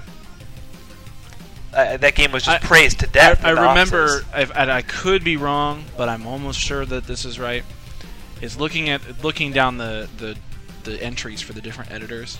Like you'd open the page to the review section and you'd sort of take it in as a whole, the spread. And then you'd sort of go down each game and look at them. Because you'd want to just see, like, all the 9s, or what game got, like, 9 straight down, or what game got, like, 3 straight down. Right. And it might not have been Samurai Showdown 2, but it was probably. And I seem to remember looking at that page and, like, Sushi X's review. Right. They had to go, like, a point size smaller. Yeah. To fit everything he said about it. I think you're totally right. He said so much shit about it. I think you're totally right. And as a kid, that's really funny. Sushi X was always like, if he likes it, I'm going to like it. Yeah, Sushi X was the hardcore son of a bitch. You're like, if I like it, or if he likes it, I'm probably going to like it. And he wrote so much about it, and I'm just like, he was like hidden behind some mystery. Yeah. Right. Yeah, I trusted him very much. Yeah, Yeah. no, you're totally right. It was a font size smaller, Yeah. specifically for that review. That's really funny. So there was this mystery and mythos behind the SNK name at this point. Right. And they released that AES console. Yeah. And some of the first games, in my opinion, not that impressive. Impressive for the time. But No, in but I mean, retrospect, and that's fair to say because a lot of the first games for the AES were games that SNK had already developed for the arcades. Right. And were not necessarily ports because they weren't ports, but they were just developed before they kind of like harnessed what they really had available to them. Right. So, like, you know, Baseball Stars, for instance, is not a very impressive-looking game. Still a good game. Or there's not that much depth or replayability to it for the home console. Sure. Or a game like, I know this is going to bite a lot of people, but Magician Lord, I've never enjoyed that game. And I know it's dear to a lot of people because to a lot of people that was the game that came packaged in with their Neo Geo. Yeah. And it's interesting to me that they packaged... It was sort of like the SNK's attempt at a platformer because at the time what you did was package your home system with a platformer. Sure. And although they didn't have anything comparable, nor did they want anything comparable to Sonic or Mario, they still needed to sort of play that game with consumers. Right. So Magician Lord, not so good, but pretty unique. And it took some time, I guess, for them to develop their skill at programming for that system, Sure. despite the fact that it was out for so long. Sure. I just remember seeing Magician Lord at in a I think it was a 2-slot. Magician Lord and probably Ghost Pilot, maybe. Yeah, that was another one. Uh, You're right. In a 2-slot at like Kiwanis Park, which is a wave pool here in Phoenix, and it was in the back of like it was in the back of the little cafe where they had pizza and hot dogs and everything that like 10-year-old boys like, and like, you know, nothing nutritious. No. And it's like, go in the wave pool and flash around and get chlorine in your hair and then buy a hot dog. I remember seeing like Magician Get Lord. chlorine in the bun of the hot dog Right. and eat it regardless. It tastes funny. I don't care. God, hot I remember dog buns. I remember seeing like that, like Magician Lord and games like it in the early 90s, and thinking then like, God, not thinking of it in these terms because I was too young, but like, man, if I played games like these all the time, I would be so mature, and I'd play like cool games. Yeah, You know, it was 'cause, another level, Like, man. I don't want to go home and play Sonic No, now. man. I want to play this game because this game looks rough, Yeah, it did. and, like, It did look amazing, and like angry, and just like all these like, I don't know. Just It was that like much the more- color palette Yeah, and just the design choices that SNK and the developers that used or that published or put their games out on SNK systems, they chose. It was just like a darker, more serious. I don't know if you want to say realistic at the beginning, but more gritty. yeah, You know, it was like that generation's like Gears. yeah, You know what I mean? yeah. I always look at like, not that this is really related, but I always look at, if you look at Ninja Gaiden in the arcade and you look at the NES port, Yeah. and when you look at Ninja Gaiden in the arcade, it's almost like a totally different game. Right. Like that's like the disparity there is like how I felt of like the games I could afford and played to what the Neo Geo offered. Right. And so they basically just sort of rode this niche, underground, hobbyist level wave for the majority of the 90s. And that was in the home front. Yeah, Meanwhile, the same system, roughly the same system in the arcade, was at that point, I think, right, competing with Capcom. well, to me, and next week we're going to talk about specific games and a lot of the milestone titles. So just because we get to the end of the history here and we didn't talk about Metal Slug in depth or anything like that, doesn't mean we won't do it next week. But to me, I guess growing up, it was always sort of like SNK as a company was always that, what we've already talked about, like that mythical entity, but was also in my mind frame, my mindset, was always sort of like second fiddle to Capcom. Or the Dark Horse. Yeah, and I don't mean second fiddle as an inferior, but it was sort of like Capcom was first, Right. and then SNK was second. because it was always the appearance was that SNK games were just derivatives of Capcom. Right. It's not the case, but that's just how it looked to like. Right. You know, when you have when you're Capcom and you have Capcom money, Right. and you're on different systems and you have Street Fighter 2 just destroying the arcade. You know, someone wants to play Fatal Fury, it's like, why would I want to do that? I mean, the same feeling resonated with Sega or Super Nintendo and Sega. Sure. It's not the same thing, but those who were around at the time can understand that you felt the same way about SNK compared to Capcom as you did Sega compared to the Super Nintendo. Yeah. And it's actually kind of sad because SNK can say, well, the MVS system remained unchanged for the entirety of its existence. We never changed the hardware in it. Ever. We never did anything different to it, and all we did was just kept making better games for it until we hit a plateau with it like 12 years later. Right. And we just could not get any more out of it. But that's really efficient from a standpoint of a business. Right. But to an American consumer, they'll play a Neo game on an MVS and just assume that that's what's in that, you know, like, oh Lord, and I'm done with that game. But 6 months later, it could have been, you know, Alpha Mission 2 inside of there. Right. But they didn't go back to it because they just assumed it was Magician Lord. Yeah, sure. But when they walk into the arcade and they see a brand new cabinet from Capcom, Right. it's a totally new game, it's obviously going to catch their eye. Right. And There's it wouldn't that. surprise me if that was sort of what happened. Yeah, there is that as well. I guarantee there is that as well. There was a stigma with. I mean, even today. Or not even today, but I remember, not to jump too far ahead, but real quick, when we even went to see like SNK versus Capcom, we actually like had to go to an arcade to play it. And you know, it's just there's a stigma with that cabinet, that same looking red cabinet, like in the middle of all these Tekken 6 or Tekken 5 at the time cabinets with giant speakers, and even earlier in the arcade days when you had huge Street Fighter 2 white cabs with Q sound and all these bizarre. What the fuck was Q sound? You didn't know, but I guarantee it was cooler, or was made to look cooler than that red cabinet that you usually find at the back of pizza places. Yeah. So yeah, I mean they had that going against them, but to make up for it, man, they made some pretty sick games. No, definitely. They definitely did. They had to. Yeah. You know what I mean? That's Yeah. where that quality came from. Yeah. But I mean, just sort of through the 90s, I guess you could say I guess I don't know internally business-wise, but they never really went away, and they sort of just remained that I'm never going to afford that level of gaming type. And what's really interesting is if you look at a lot of the milestone titles in the library, right around the time that all of the CD-based formats or game systems started coming out, like Saturn and PlayStation, a lot of the best games for that system didn't come out until after those systems were out. Like Metal you're right. Slug and like Mark of the Wolves. Metal Slug 3. Right. And like all of these amazing titles on this system. And it's just really weird to think about how, you know, the PlayStation basically split the industry in half. Yeah. In a way. And it's like arcade that was probably the start of the death of the arcade. And SNK was founded as an arcade company. Right. Because even though the home releases were the same game, as far as I'm aware of, a lot of times the arcade release was first, and then the home release came later. Mm-hmm. But that was probably more of a packaging thing. Right.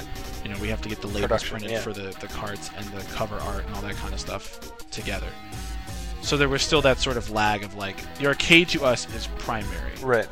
And the home is secondary, although just as important. Right. So, 90s in terms of a company, there's not a lot to talk about for SNK. No, I mean most of their best games were put out during the 90s. Sure. But as far as what they put out hardware-wise, they put out the CD versions of their home consoles, which almost aren't even worth talking about because they were, again, the same thing, but just with ridiculously long loading times. Right, I never had one of those. You did. No? Yeah, they're just like the niche of a niche market. Right. It's like you can't really subdivide that niche anymore. Right. Making people pay a lot for these systems, and not as much for the games, but wait, like 2 minutes to load. Right. They never scored or hit off in the United States. And then, it was pretty much just the AES the entire 90s. And then when did the Pocket come out? That's the very end. that was what I was going to get into next. Really? It's still 90s, but it's so late and it was such short-lived. It's a tragedy. But, Right. no, the Pocket came out in 98 and was discontinued a year later, in 99, because the Pocket Color came out. And that lasted not even a year, I don't think, in terms of production run. And that was actually my first... That for me was my first true introduction to SNK and the Neo Geo platform. I think me too. I think me too. I was aware of it peripherally even Right. then. And then, God, it might have been because of you. Because you had one. And Charlie saw it. And Charlie told me about it. And then me and him bought two. Yeah. And bought Match of the Millennium. All because of that game, Match of the Millennium. Yeah. Unbelievable. And because he, and like or he bought one, or I don't remember how it worked out, but I remember I went to, like, at the time it was still EB. And they had, I asked if they had one open, and they did, and I just messed around with it for a second, and like, I hadn't had a handheld since the Game Gear. Right. And like I picked it up and it was pretty light and the screen was sharp, and like the stick was a stick and not a joystick or not a D-pad. And it was like clicked, the CD. And it clicked. Oh god. Had that like arcade like click to it. Perfect. The buttons were like really snappy. Yeah. And we got Match of the Millennium, and I remember we bought the link cable. Yeah. And we ended up like just sitting across from each other at my kitchen table for like 4 hours playing that game after we bought it. Who'd have thought, man? A great fighting game on a portable system. Only SNK, man. But even at this time, SNK was, as a company, dying. And it was very aware that it was dying. Like, even those people who really dug the system and enjoyed the system and even loved the company, they sort of knew that this move into the handheld market was a misstep. Because at the time, Nintendo was running its greatest fucking gauntlet down the industry with Pokemon. Right. I mean, the Pocket and the Pocket Color came out against Pokemon. Yeah. And the color versions of Pokemon. Right. So I don't know if they were necessarily trying to ride that handheld market wave because they thought handhelds were the in thing. Mm-hmm. And they just misread it wrong, but it seemed to me even when I was young, even at that age, I sort of stepped back and I was like, you're sort of like sending your troops to die. Because no parents are going to be purchasing two systems for their kids. Which is sad because their misstep attempt, and misstep in terms of it was just a bad move on their part, it's not a bad game. Their misstep attempt at Pokemon Card Fighters Clash is a great game. It was a great game. It's a really good game. And it's on a system that went nowhere. Yeah. And I remember even when I bought mine, and there was like 4 games on the shelf, and it was King of Fighters R1, Match of the Millennium, Card Fighters Clash SNK version. They didn't even have the Capcom version. And Sonic. And I was like, this is it for this system. They still bought it. And I still bought it, and I bought it the only color they had, which was ice blue camouflage. Yeah, I had that one too. It was just like the worst color. Terrible. And yeah, but even then I remember buying it and I was like, I'm satisfied. I looked on the side of the box. I saw the SNK logo and like the Neo Geo Pocket logo with that little scribbly P. And I was like, oh, this company's still around, huh? Because they just basically like vanished from my mind as a gamer for several years. Right. And then that eventually led into me talking to you more about the Neo, which led to me eventually buying an actual AES system. But as a company, they were essentially being mishandled very badly. Especially in America. Especially in America. And I think that's the time that the Barone family was ownership of them. And I can't comment too much. I don't think many people can, but a lot of people basically speculate that at that point, either the Barone family just didn't know what they were doing, or being misinformed. They were just making bad business decisions. Right. Because I remember the Pocket Color was almost... I had never heard of it. And as far as I knew when I bought it, it had been out... However long it was out. Let's say a year. Yeah. I bought it in the 8th month of its year. Right. It was already on the way out. And I was like, it's been 8 months and I've never heard of this thing. Yeah, no, their distribution channels were almost non-existent. Yeah. I mean, like, the only place you'd find that system was at a place like GameZone, which, is a hole-in-the-wall used game store. And at that time, there still were such things, Right. but they were still rare even then. Yeah. And, Nintendo could pretty much push it to the side of every major retailer that it wanted to. And so it was just, again, like, it can't be stressed how much of a misstep it was. But Definitely. regardless, it was, like, one of the best handhelds ever in terms of control, quality, build quality especially, Yeah. efficiency. Definitely. It was just, especially for the time, it was one of the most amazing handhelds there were. It's a good system. So that's kind of the beginning of the end for them as SNK. In 2000, they were acquired by I don't know if it's Aruze or if it's Aruze. I would assume it'd be Aruze because that's more of a Japanese pronunciation to me. Yeah, words I've never heard out loud. They were purchased. Yeah, Just right. internet They were words. purchased by Aruze. I'll just go with that. The horrible American butchering, probably. Aruze, which is a Pachislot company, a pachinko manufacturer. And I remember reading about it, and a lot of people were just assuming that that SNK would just be dissolved immediately, or be forced to manufacture only pachinko machines. Which fortunately wasn't the case, but essentially what happened is Aruze basically started making pachinko games with SNK characters and licensed characters. Now this was, for those who don't know, pretty much the death of SNK. This marked the end of the company, as anyone who was a fan knew it, and it marked the end of the output of really high quality SNK games, as far as I'm concerned. Well, I mean, yeah, what do you think came out after that was good? After 2000? There were two games that I think came out after that were okay, and everyone else hates them. Wow. SVC Chaos, KOF 2001, everything else. 2001 I like. 2001 was really good, but I don't know how much of that was left over from whatever the company had been doing prior. Yeah, it's definitely been the highlights of. Yeah, and Metal Slug 3 was 2000. I think, or 99. Yeah. So or 98. Was it 98? I don't know. I'm thinking 98. My brain's going to 98. I don't know. 1 was 96, so if it was one a year, it was probably about right. So yeah, they got sold off to Aruze, and it's not necessarily that they were dissolved, but Aruze basically took most of the money they could from the funding of their game production and moved it into the pachinko half of their business. So SNK is basically now a patient on life support.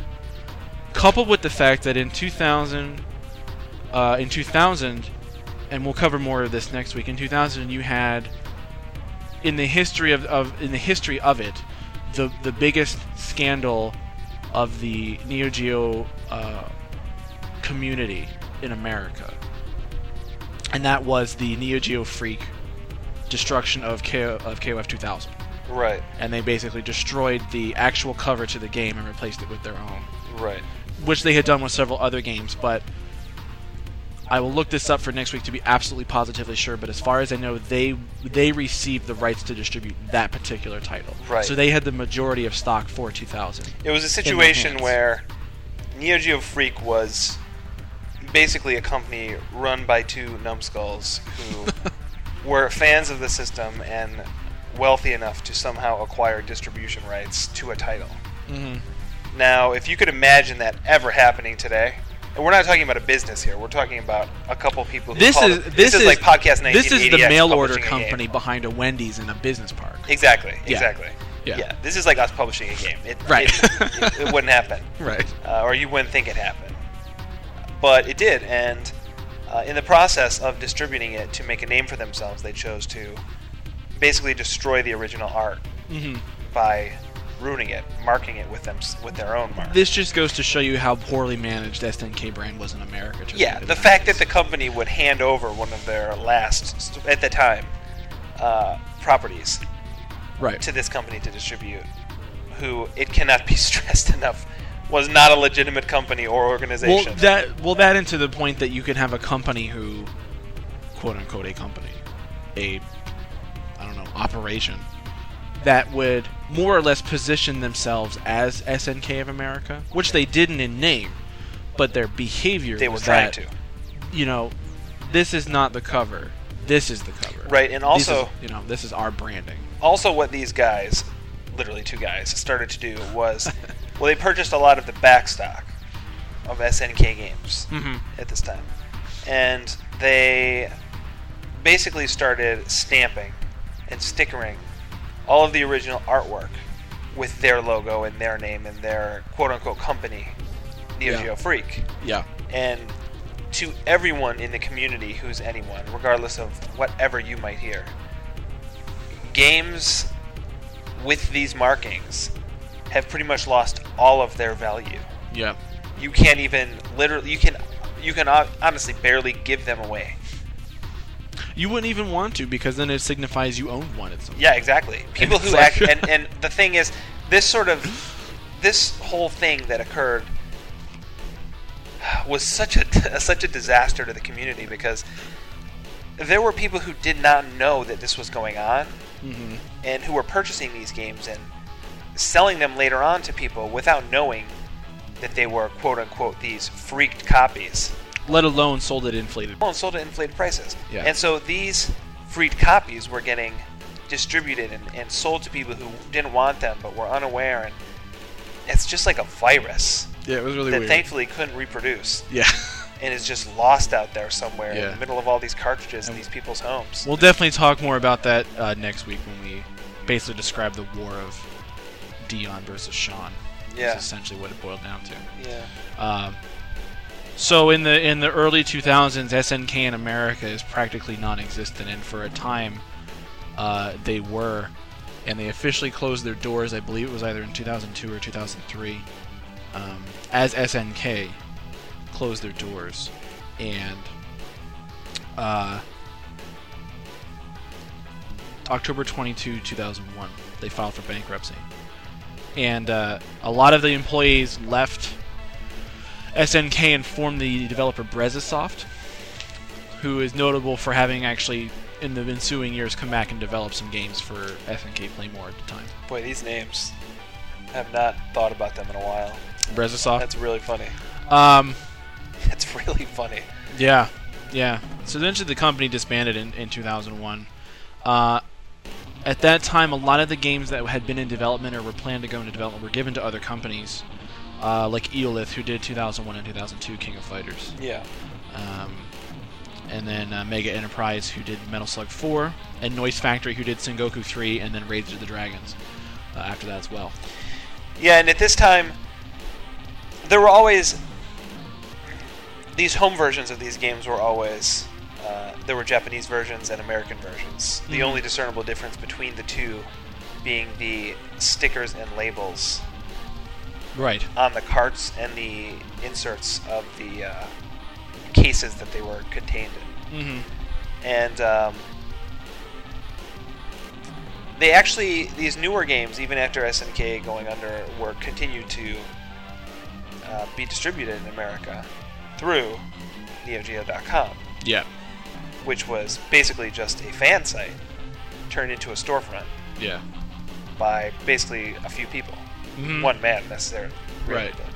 but, Sean McCleskey, right? Yeah. Okay. And so there was a form of distribution for these games and their quote-unquote American versions. Right. Even though this company didn't But exist in just America. like you just said, imagine how bad things would have to be for... Exactly. No offense to Sean, he's an upstanding, amazing guy. Right, and he's But contributed a lot to the community. But for a company to rely on a man out of his home to be the distribution sole center distributor of their product in of the their country, product. Exactly. that's just, I mean, it's amazing how far the company fell. Yeah. And fell, I mean, it fell right out of existence, but... Didn't cheapen the prices, though. No. No, the year previous to SNK closing its doors and filing for bankruptcy, the original founder, Eikichi Kawasaki, left the company and founded Playmore, who then in 2002 filed to, or bid for the intellectual rights for SNK. Basically bought back his company, because it's kind of weird to think about it, because I've never looked at the history very closely until we were going to do this podcast, but it's essentially, it's not unlike situations that have happened here in America recently, where a company is run so poorly that the people who found it leave it only to come back and buy it back or buy back what their creations. Right. You know, it would not be unlike the Infinity Ward guys Right. successfully purchasing the Call of Duty franchise. So, I mean, it's just that since we're removed geographically, physically by an ocean, these events have less of an impact on you a Right. little bit. But it is pretty interesting to hear that, you know, this president had all the best intentions for his game company. It was basically just taken from him Right. through a series of bad ideas or misinformation. Mismanagement. So in like 2002, 2003, there was a lot of consolidation going on. Playmore, you know, obtained the intellectual rights for SNK properties, rebranded themselves SNK Playmore, purchased Brezasoft, who's now an internal developer at SNK Playmore, and they're actually SNK and Neo Geo Corporation, which is a weird rename, I suppose. Right, But yeah. I mean, I guess they just really like all the names they came up with. So now, but I think they're basically consolidated under SNK Playmore, who, I remember when SNK Playmore sort of reared its head, a lot of people had a lot of anger over this, and I guess they just didn't like the fact that what they had stuck with for so long was different. Right. You know. And going back really quick, I remember reading about when SNK closed and having that sort of tangential experience with their products and their games over so many years. I still felt really bad because they were a company, and they still are, for the most part, a company that represents classic arcade 16-bit pixelated gaming. More so than any other company, I think, Sure. involved in the industry ever. Yeah, definitely. I mean, Capcom's done a lot, but SNK felt Just that era of being in a pizza shop, eating Yeah. terrible greasy pizza, Yeah. and hearing the din of an arcade. To me, it's SNK. For a lot of people, it's a lot of other companies. Yeah, no, to me the SNK joystick was always greasy. Yeah. It's like one of the only things Interestingly I can remember. enough, the SNK joysticks that come with the or that are for the Neo home system are 2.5 inches tall and the size of a piece of printer paper, 11 inches wide and 8.5 inches deep. Really? Isn't that huge? Yeah, They're that big. They're gigantic. They're gigantic. I just thought that was really interesting. I don't remember. They're it being almost that as big as the system, Yeah, that is which true. has a big footprint itself. Yeah.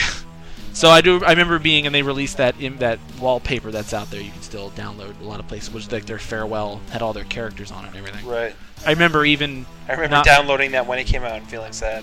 Yeah, I remember downloading it because I was like, I should probably have this Yeah. for no real reason other than like, man, this is. I recognize this as the end of a long era Yeah. of a company. And it really was. Everything after. Yeah. Since then, they kind of... It's been nothing but... I guess everything's been on the up for them since then. Financially. Financially, yeah. Maybe not creatively. In 2002, SNK Playmore successful... Well, I guess they were not... They were still Playmore at the time, but... successfully sued Aruze for infringing on copyrights and got a bunch of money out of that. They settled a lot of issues with this rampant piracy and Neo Geo Freaks and a couple other companies in 2003, 2000, and got a lot of their own stock back, which had been sitting in warehouses or whatever, Right. somebody's home, I guess. And then basically from 04 to now, it's been a series of jumps from different platforms. I mean, for a long time there was a big thing that they were developing for the Atomus Wave. Right, like And that was people- supposed to be these... and people lost their shit over that. Yeah, that was like... I remember for a long time that supposedly being the spiritual successor to the MVS. Right. As far as arcade hardware goes. Right. Because it was... basically it was like a more technologically advanced cartridge system. Sure. And SNK developing their first KOF game for it, I remember being a really big deal. I remember it was a big deal too because a lot of fans of SNK, they hear it's going to be on the Atomus Wave, which is Sammy's Right. proprietary format, and Sammy, if you don't know, not you don't know, but anybody listening doesn't know, is the developer behind the Guilty Gear series. Right. And the thought of, I know to a lot of diehard Neo fans, the thought of SNK games being on the console from the company who makes Guilty Gear is like repulsive. Yeah. Just that association. Then they went from the Atomic Wave, and then they started developing for the Taito X2 platform Right. a couple years ago, and they've churned out a couple titles on that hardware as well. The thing is, and it's hard to explain here, but pretty much everything after that Goodbye wallpaper, everything quality-wise that they Right. put out, has just not been up to standards. Right. It's also not the same. I mean, I'm leaving out a lot of talk of their home ports, Right. of which there are several. Right. But for the most part, I mean, it's such an asshole thing to say, but if someone's like, "Yeah, I played KOF 98," I'm like, "Did you play it on an AES?" And they're like, "No," you're like, "Then you didn't really play Then it." you haven't played it, right? It's such an asshole elitist attitude, but there's something about playing those games on a platform other than what they were naturally developed for. Right. Those in particular, I mean, there's a lot of games. Quality of the ports. There are some good ports. And I guess it could just be the fact that I've had and you and I have had the experience of owning that. You know, I guess if I had ever owned NBA Jam, the arcade cab, and then played it on my Super Nintendo, I'd be like, this is ridiculous. Right. But, you know, there was a time where I had not really, I had cash and blew it on Neo games. Not really. And yeah. people, and you know, it's like, oh man, I played 98 on the Dreamcast, or I played 99 on the Dreamcast, and then you play it on the AES or MVS, and it's absolutely different. There's no comparison. Something that can't be translated. That's into probably why perfection. I'm purposely not really talking about any of the home. Even you think even by today they'd have it together, but I can't play the ports on XBLA. I can't play them. They're terrible. And that's something that I don't think. I don't understand. It can't really be translated or experienced by anyone who wasn't there or has not owned an AES system. And again, that sounds elitist, like you said, but I don't know what is so difficult about translating that experience to, you know, even. I've seen great emulation on Xbox. Sure. And great emulation on PS3, and I don't know what it is, but SNK games have failed to be realized as they were originally in any emulation or any prepackaged PS2 collection or Xbox collection or PSP collection. Mm-hmm. It's hard to explain that translation process and what's lost in it, but it's there. Yeah. And I mean, and it's sad because times they are a changing. So the year that you and I went to the first E3, our first E3, was it that year or was it the year after? It was the year after. The second one we went to, in 2005. They had announced Maximum Impact 3D King of Fighters, and people just could not believe that it had happened. Right. Because for a long... And they still are. They're still churning out the two-dimensional King of Fighters, but they're not... They're not good in any way. And people were losing it because it's like... The only 3D prior to that had been the Neo Geo 64 and the Samurai Showdown title and the few games that came out for that. Yeah, Bariki and those 1. are just sort of like just forget about those. We'll just sweep those under the rug and never talk about them again. But interestingly enough, those games, I would argue, are probably better gameplay-wise than these games that are coming out now. The 64 ones? Yeah, the Hyper Neo Geo, which I guess we somehow glossed over, unfortunately. I glossed because it's just like it's really a footnote. It's worth noting. But. Yeah. Anyway, their earlier 3D attempts or earlier attempts at 3D games are way better than the shit they're putting out now. Samurai Shodown, word on the streets is it's not so hot. Not so hot. Maximum Impact, it was well made as far as the graphics engine goes. Sure. But as far as the fighting engine goes, it was not very fun at all. Pretty terrible. Yeah. Maximum Impact and everything else they put out King of Fighters wise has been recycled. More so than any other. Sure. They should have just stopped at Wild Ambition. Exactly. Yeah. But they didn't. Yeah, so I mean, the state of the company today is, I mean, they're putting out. They just announced. God, what did they just announce? 13? They're putting out bad games. They're not even doing years now. Is it 13 now? Yeah, they're coming out with 13. Doesn't even make any sense. Because they couldn't keep up the yearly schedule, I guess. Know when to quit. Yeah, I guess. Know when to quit. Take a lesson from Seinfeld. Don't pull a X-Files season 9 again. I'll reference that every time we talk about something that's lived well beyond its years.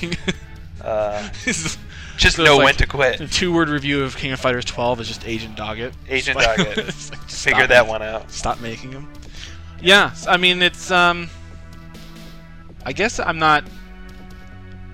I guess I don't know how I feel about it. I mean I don't buy any of their new products, so I guess I don't know if I would have preferred the company to have just died and remained dead since 2001, or if I'm glad to just keep seeing SNK even though they're putting out not so great stuff. I'm not sure how I feel about that. I guess I'm just kind of ambivalent at this point. I'm far enough removed from the situation at this point where it doesn't matter anymore. Probably. That's probably the case. So, yeah. So next week we'll talk about some games on the Neo. The games for the Neo. We'll talk about the milestones. We'll talk about our favorites, which may or may not be the milestones. And Cyberlip. Cyberlip will definitely be discussed. Mutation Nation will definitely be discussed. A lot of games will be discussed. So, and then we'll also go in and talk about the I guess not really the future of the company because it doesn't look bright. I guess we'll talk about Sky Stage. I don't know. And we'll talk more about the community and just get a little more in depth as to the history of the Neo and the tumultuous events that happened toward the end of the 90s and into the 2000s that sort of just broke the company in half. And then just their presence in America and the way it was viewed. And Yeah. Basically, There is the a, most interesting things that happened to this company happened within the small community of fans. And I was thinking about it the other day, and it's like,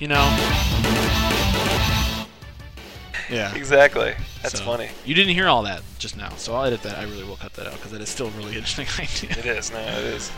So yeah, we'll talk next week more about games specifically and whatever comes out of that, and we'll talk more about the community that surrounds the system now and then. And that'll do it for us this week. If you found this podcast anywhere other than the site that it's located on, and you want to know more about us or listen to some past ones or see the few and far between news posts we care to make, go ahead and direct your browser to www.podcast1980x.com. Or if you wish to email us, you can email us at podcast1980x@gmail.com. Do you even check that email? I do. Because it dawned on me a couple weeks ago that No, I I don't, can't and do for it. all I know, someone has emailed us, and we've just been totally I- dick about it. Not even. I check it. Yeah. Also, if you like our podcast and the things we talk about, you should follow our Twitter at twitter.com/podcast1980x. Because, you see, what I do there is basically scrounge the internet and dig through all the shit, like NeoGAF. Yeah. Pour through the NeoGAF threads to find the interesting things and post them on there so you don't have to deal with that ridiculousness. You don't Bullshit. have to get through a 70-page thread to find that one post you saw last week and can't remember it anymore. Exactly. That forum moves too fast for anyone to follow. So instead, just follow our Twitter. Anything of substance, it'll be posted on there. Definitely moves too fast. Yeah. So, do you want to put your Twitter again? No. No. I'm going to talk about my blog. I'm going to do something else with it. I had an idea the other day I'm going to do something with. Burn it. That. Burn it to the ground. That'll do it for us this week, as always. Oh, and give us a review on iTunes if you're so inclined. Good or bad. I don't really care. Fuck you. Give us a bad review. At least there'll be one there. Be more than two. So, as always, thanks for listening. Bye.